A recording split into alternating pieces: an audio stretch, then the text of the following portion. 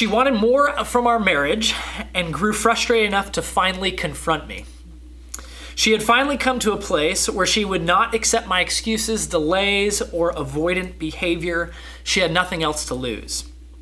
Late one evening, as I was sitting on our bed reading, she entered the room and calmly informed me I'd be happy single rather than married to you.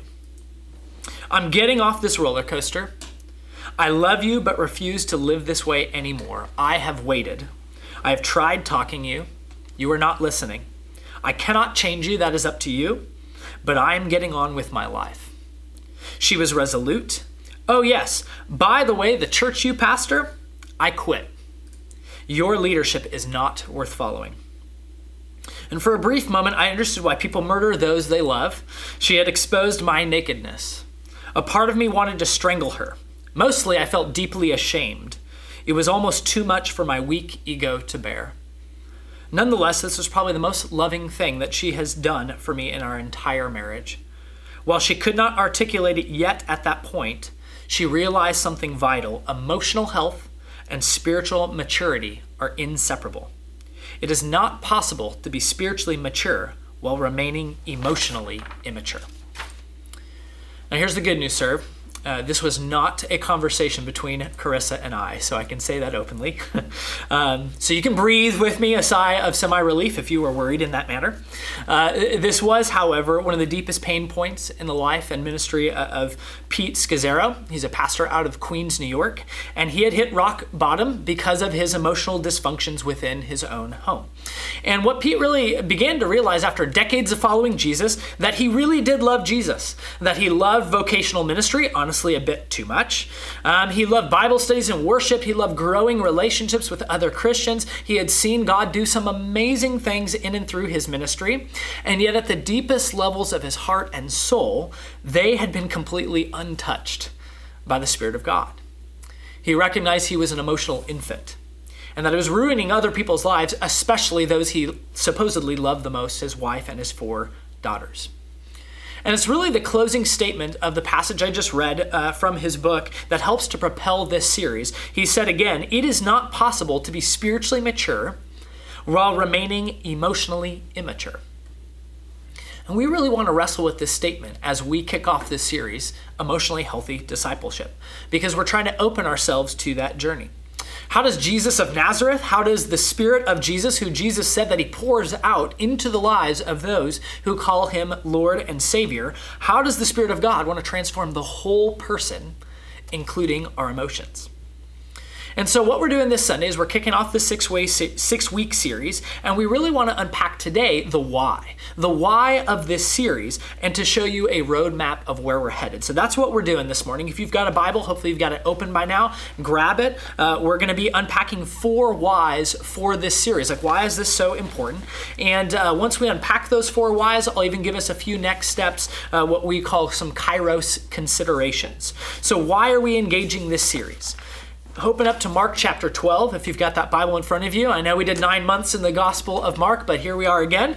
So Mark chapter 12, verse 29, because the first reason and the biggest why probably for this series is we really want to learn how to live out the first and second greatest commandments.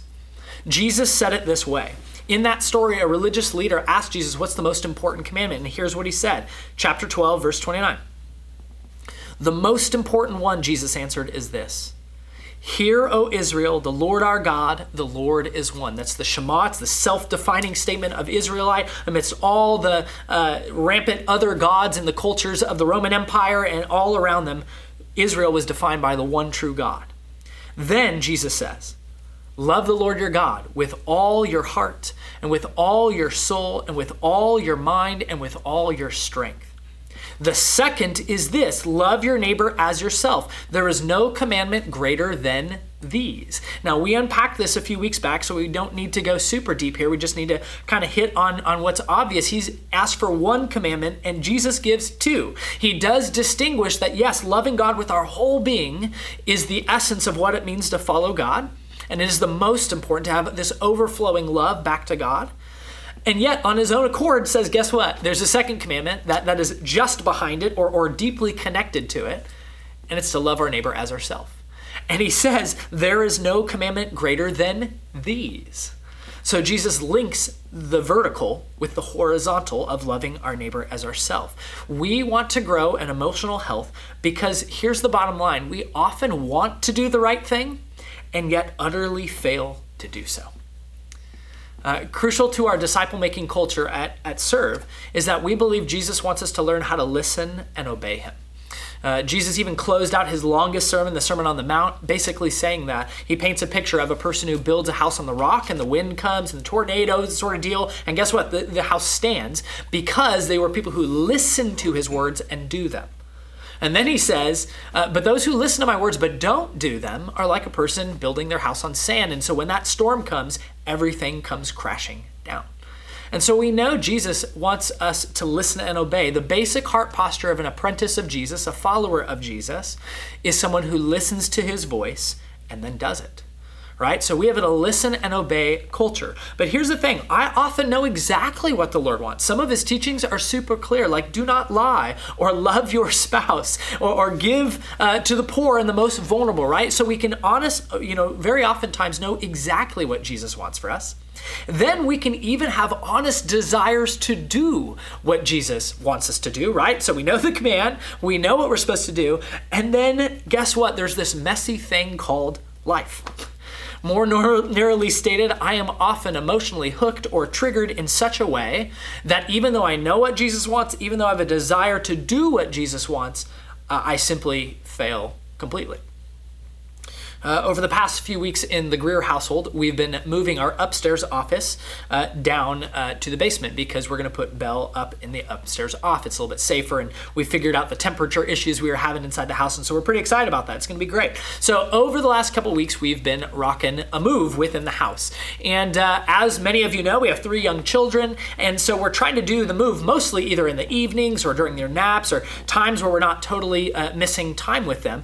And so obviously that's put a little bit of strain on just some late nights, right? And so a couple weeks ago, we had one of those late nights, and even though we had decided beforehand, oh yeah, we're going to do this when they go down, I was just exhausted. And so when Carissa says, hey, all right, let's do this, I'm telling you, I became whiny and annoying and frustrated, and I made it really challenging. Like I did not interact well with Carissa in those moments. And so I knew the way I wanted to serve around my household. I knew the way I wanted to support Carissa, and I really failed to do this and made the experience a bit sour. Those are the sorts of things we're trying to unpack, the realities of our messy lives. 1 John 4 even says it this way. We love because he first loved us. Whoever claims to love God yet hates a brother or sister is a liar. For whoever does not love their brother or sister whom they have seen cannot love God whom they have not seen. And he has given us this command, anyone who loves God must also love their brother and sister. The journey of emotionally healthy discipleship is one where we say, we can't just say, oh, I love God and I'm so connected to with him. And yet, boy, I treat my spouse, my kids, my neighbors, my coworkers, my spiritual family poorly. Like that gap is what Jesus is saying, no, that's not the life an apprentice of Jesus. And so the first framework for our series is motivated out of a love from our neighbor, right? It really is that horizontal push. What I want to make sure, we're not motivated by one of the cultural default narratives, which is be the best you. Right? Like we're actually not motivated by kind of the narcissistic self-exploration as an end in itself. Christian theology has long actually made space for examining oneself. It's actually that we examine ourselves so that we can know God, and by knowing God, we can know ourselves more fully. So there should be this deep inward journey in the life of an apprentice of Jesus, but it is not out of the motivation of I want to be the best me, or me doing me, or you doing you, right? Like that is not the motivation for this series. Instead, it is out of emotional health for the sake of loving others. It's motivated out of the sake for being a more loving spouse or parent, for being a great coworker, for the dozens upon dozens of commands along these lines. And that's what we believe the primary reason to engage emotionally healthy discipleship is a desire to be drenched in love for others. All right? Our big number 2. Like, why are we doing this? Because the scriptures point us to a God who displays a beautiful array of emotion. I could draw from thousands, literally thousands of verses from the scriptures. Here's a few that came to mind for me this week. That God is full of joy out of Genesis 1. When you look at the creation account there in Genesis 1 and 2, especially in Genesis 1, after day 1, what does it say? God reflects and says, this is good. And it says that in day 2, it is good, it is good, it is good. And on day 6, after humans have been created, it is very good. And the wonderful picture we get of God is this joyous, abundant, creative, lavishing God. That it is good and he is joyful. If we fast way forward to John chapter 15, where Jesus is in his last hours, right before he's arrested, and then he's going to go to the cross and die, he gives some extended teaching to his closest friends. And he says this in John 15, verse 9. He says, as the Father has loved me, so have I loved you. Imagine that, the eternal Son of God receiving the eternal love of the Father, he loves us in the same way. Verse 10, if you keep my commands, you'll remain in my love. This is that listen and obey posture. Just as I have kept my Father's commands and remain in his love. I have told you this so that my joy may be in you and that your joy may be complete. Jesus' desire is that we would have this fullness of joy, that we would live a joy-filled life. John 17, the words won't be on the screen here, but Jesus in his last prayer, it's called this high priestly prayer. Jesus says this, now this is eternal life, that they may know you, the only true God, and Jesus Christ whom you have sent. I've brought you glory on earth by finishing the work you gave me to do. And now, Father, glorify me in your presence with the glory I had with you before the world began. Right? We get this picture of Jesus, the Father and the Son in this beautiful, glorious, joy-filled relationship. Later in that passage in verse 20, he begins to pray for people like us in the room. He says, my prayer is not for them alone. I pray also for those who will believe in me through their message, that all of them, so all believers, may be one, Father, as you are in me and I am in you. May they also be in us, that the world may believe that you have sent me. I have given them glory that you gave me, that they may be one as we are one, right? So there's this prayer of deep unity. I in them and you in me, so that they may be brought to complete unity. Then the world will know that you sent me and have loved them even as you have loved me. Father, I want those who you have given me to be with me where I am, right? This joyful connectedness, to see my glory, the glory you have given me because you loved me before the creation of the world. Like Jesus paints a picture that he wants to have us have such deep relational connectedness that he experienced with the Father, that the Father and the Son would dwell in our hearts, and that this joy-filled presence would emanate in us and through us. I don't know what your concept of God is, but have you ever considered that God is the most joyous being on the face of the universe? One of the most influential writers for me is named Dallas Willard. He was a guy in Southern California. He was a philosophy professor at the University of Southern California. An amazing thinker and brilliant man. He wrote The Divine Conspiracy, among many others, but I'd highly recommend that book. It's about a 500-pager around the Sermon on the Mount, and it is absolutely brilliant. And a portion of it, he shares this story. He says, we should, to begin with, think that God leads a very interesting life and that he's full of joy, right? So he's not this angry God up in the heavens. Undoubtedly, he is the most joyous being in the universe. And he tells this story. While I was teaching in South Africa some time ago, a young man took me out to see the beaches near his home in Port Elizabeth. I resonate. I'm from Southern California. I miss the beaches. He says, I was totally unprepared for the experience. I had seen beaches, or so I thought. But when we came over the rise where the sea and land opened to us, I stood in stunned silence and then slowly walked towards the waves. Words cannot capture the view that confronted me. I saw space and light and texture and color and power that hardly seemed of this earth. Gradually, there crept in my mind the realization that God sees this all the time. He sees it, experiences it, knows it from every possible point of view. Great tidal waves of joy must constantly wash through his being. We pay a lot of money to get a tank with a few tropical fish in it and never tire of looking at their brilliant iridescence and marvelous forms and movements, but God has seas full of them, which he constantly enjoys. This is what we must think of when theologians and philosophers speak of him as perfect being. This is his life. And then we've read from John 15 where Jesus says that joy can become complete in us. He finishes by saying, so we must understand that God does not love us without liking us. through gritted teeth, as Christian love is sometimes thought to do. Rather, out of eternal freshness of his perpetually self-renewing being, the Heavenly Father cherishes the earth and each human being on it. I really took some time on joy because this is the joyous presence of the living God. Now, there are many other emotions. We'll go a lot quicker here, but just want to give you a little bit more. So one, we see Jesus filled with compassion. Mark 6 comes to mind in verse 32. Listen how God is filled with compassion. Jesus as the full expression of God. In verse 32, he says, so they went away by themselves in a boat in a solitary place. But many who saw them leaving recognized them and ran on foot from all the towns and got there ahead of him. When Jesus landed and saw a large crowd, he had compassion on them. Splagnizomai is that Greek word, and it means this deep, guttural, bowel-like compassion, like it hurt Jesus so bad that he was compelled to do something. When he landed and saw the crowd, he has compassion because they were like sheep without a shepherd, so he began teaching them many things. On the heels of the death of his cousin John the Baptist, Jesus was trying to get his disciples away. And his splagnizomai, his compassion was so triggered that he has to spend time and pour out more upon this crowd. We also see Jesus full of righteous anger at times. He was angry. Mark chapter 3, verse 3 through 5. Jesus said to the man with the shriveled hand, they're in a synagogue. He says, stand up in front of everyone. Then Jesus asked them, which is lawful on the Sabbath? To do good or to do evil, to save life or to kill it? But they remained silent. He looked around at them in anger and deeply distressed at their stubborn hearts said to the man, stretch out your hand.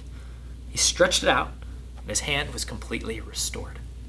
Jesus was angry that they would warp the Sabbath to say you can't perform miracles on the Sabbath, that's work and that's breaking the Sabbath. He says, no, hold up. It is always good. It is always good to do good on the Sabbath, to save life rather than to kill it. And he was angry and compelled by that anger in love to then heal this man and to say, you guys, religious teachers, have really turned this thing upside down. We see Jesus full of sorrow.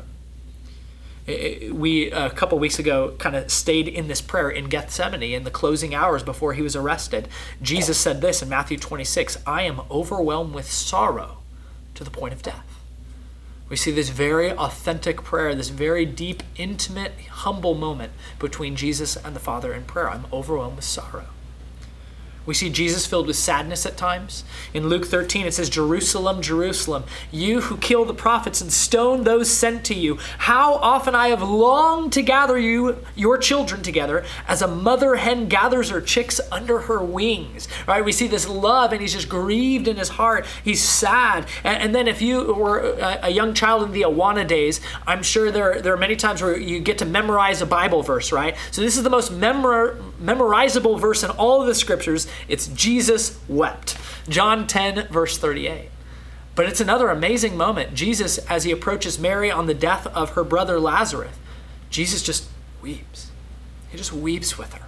And so he allows that sadness to compel him in love. And then finally, grief.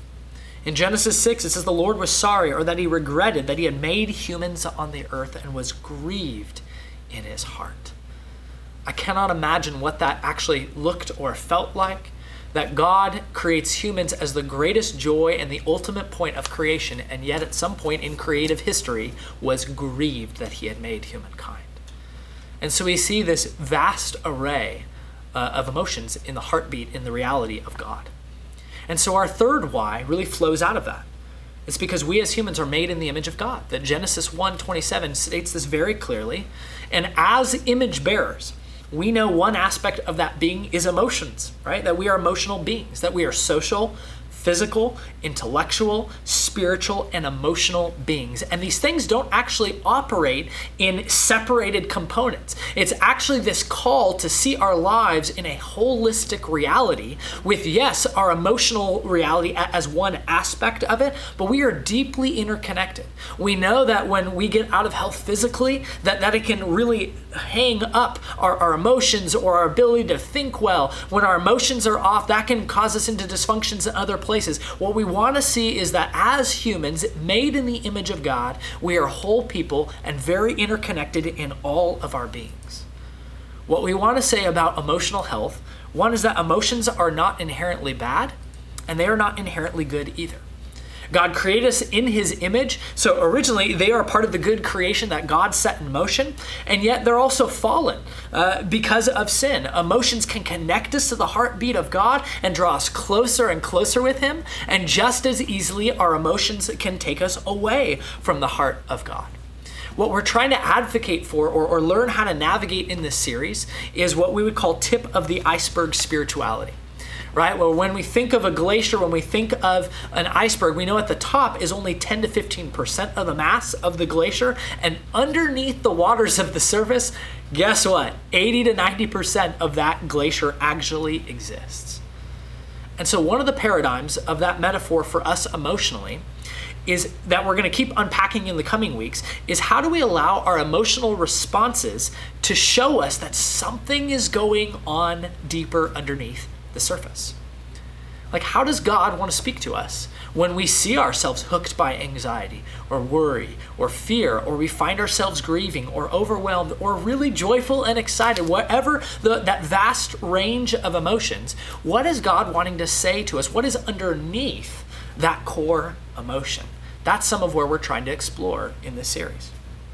What we want to do is learn how to invite God, participate with God, and more deeply understand how to navigate through our emotions rather than stuffing them, rather than running away from them, rather than blaming or pointing fingers or even judging them or others or the circumstances. We're wanting to learn how to navigate through them to the other side of them so that we might grow closer to God and, again, to love other people well.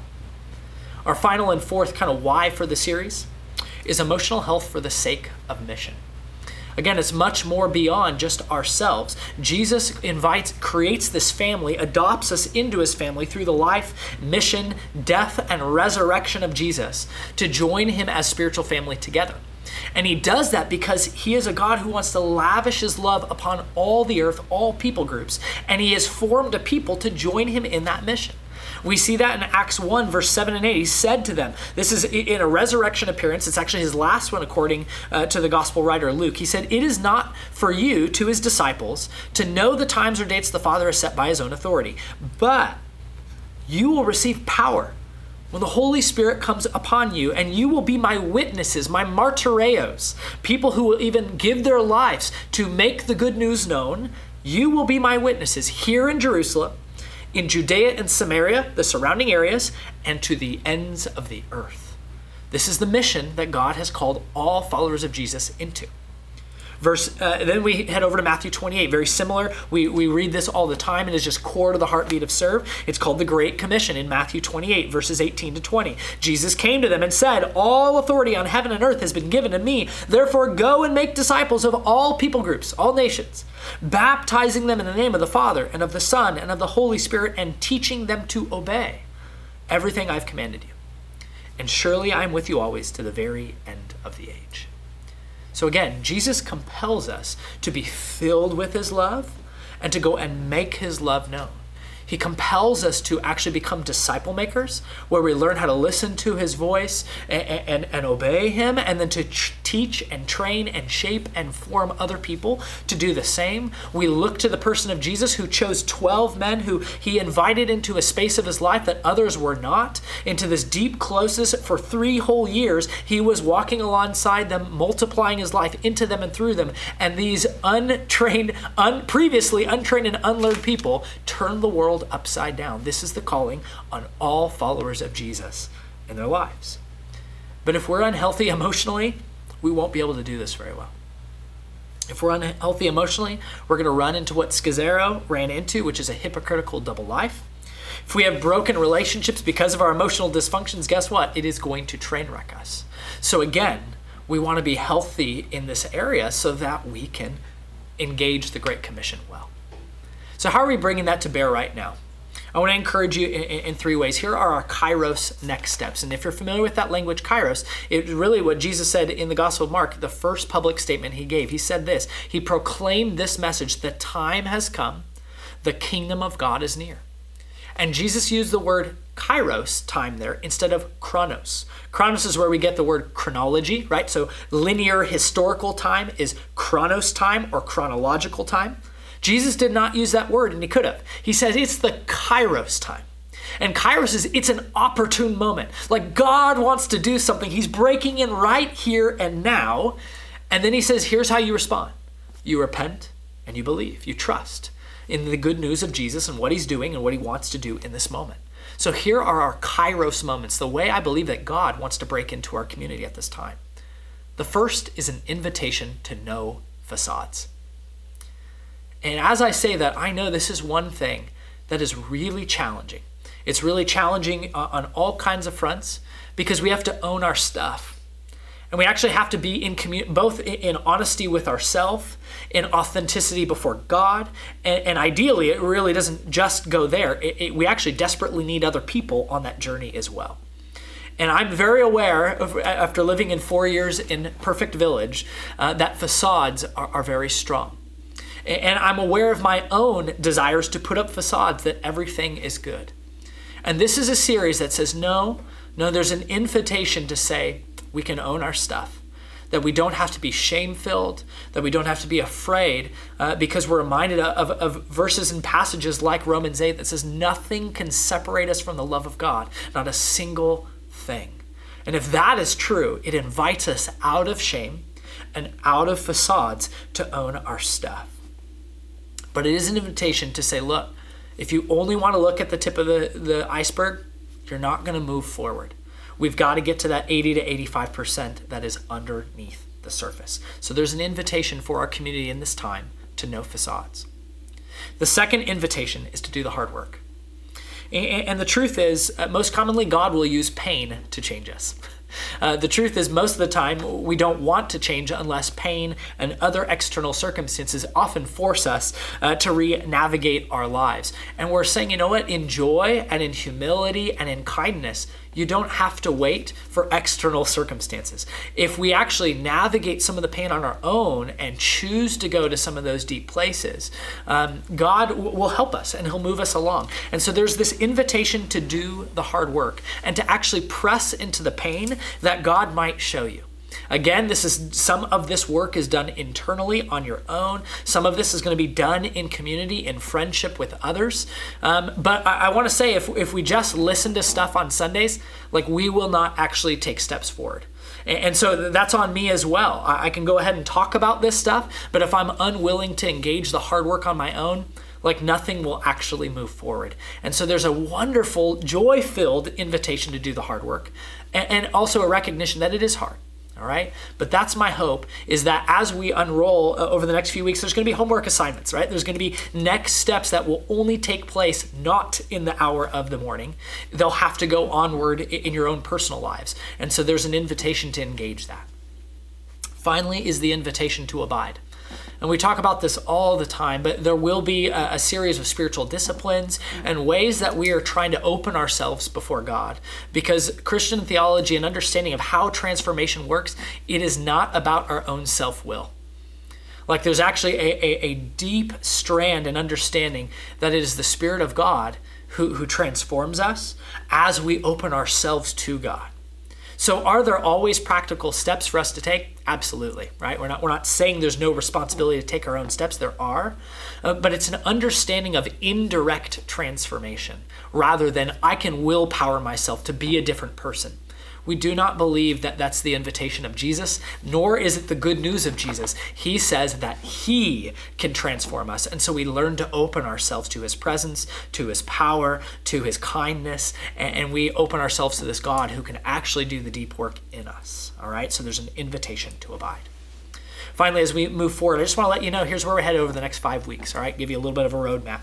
So this next Sunday, a week from today, we're going to dive into family of origin issues because the family that we grew up in is oftentimes the way we know how to love others, and the family of Jesus always looks both different from our family of origin, right? There may be some parts of a family of origin that is good, that reflects the kingdom of God, and usually there are lots of dysfunctions as well. We are broken people and we'll pass those on. So we're really going to explore deep what is a family of origin and how do we learn to do life in the family of Jesus that calls us to something different.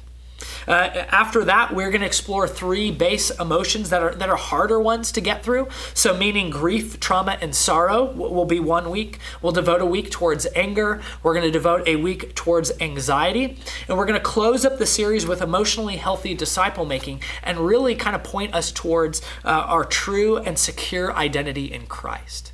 And so that's how we're going to be navigating over the next 5 weeks. I want to close us with the woman who stormed out on Pete Scazerro. Her name is Jerry. And in her own book, The Emotionally Healthy Woman, she says, quitting the church was only the first small step towards true freedom in Christ. All right, this moment where she had the audacity to go, look, I'm done with your church. She says, the problem, though, I would learn was not ultimately the church. It was not Pete. It was not the congestion of New York City, nor their 4 children. The hard truth was that the problem was me. She says monumental things inside of me needed to change. Emotionally healthy discipleship and the reality of any good kairos, right? When God is breaking in, it's what God wants to do in us from the inside out. Like it's never that circumstance, that relationship, that thing we love to blame and point fingers at. The kairos moment is always God wanting to do something in us and with us and through us. And so serve, I really just want to encourage you. Let's journey together in the grace and truth of the kind, most joyous being that is God in all the universe. And my hope is that we would experience some increasing freedom in Christ, that we'd be willing to do the hard work of pressing into the pain. And I want you to know I'm praying with you and for you and engaging deeply this journey alongside of you over the next 6 weeks. Let's turn to the Lord in prayer. Thank you for checking into the Serve Community Church podcast. If you're interested in more information on how to connect with our community, feel led to support us in any way you can, or have any further questions, please check us out on social medias like Facebook or Instagram, or go to our website at servecc.org. God bless and have a great day.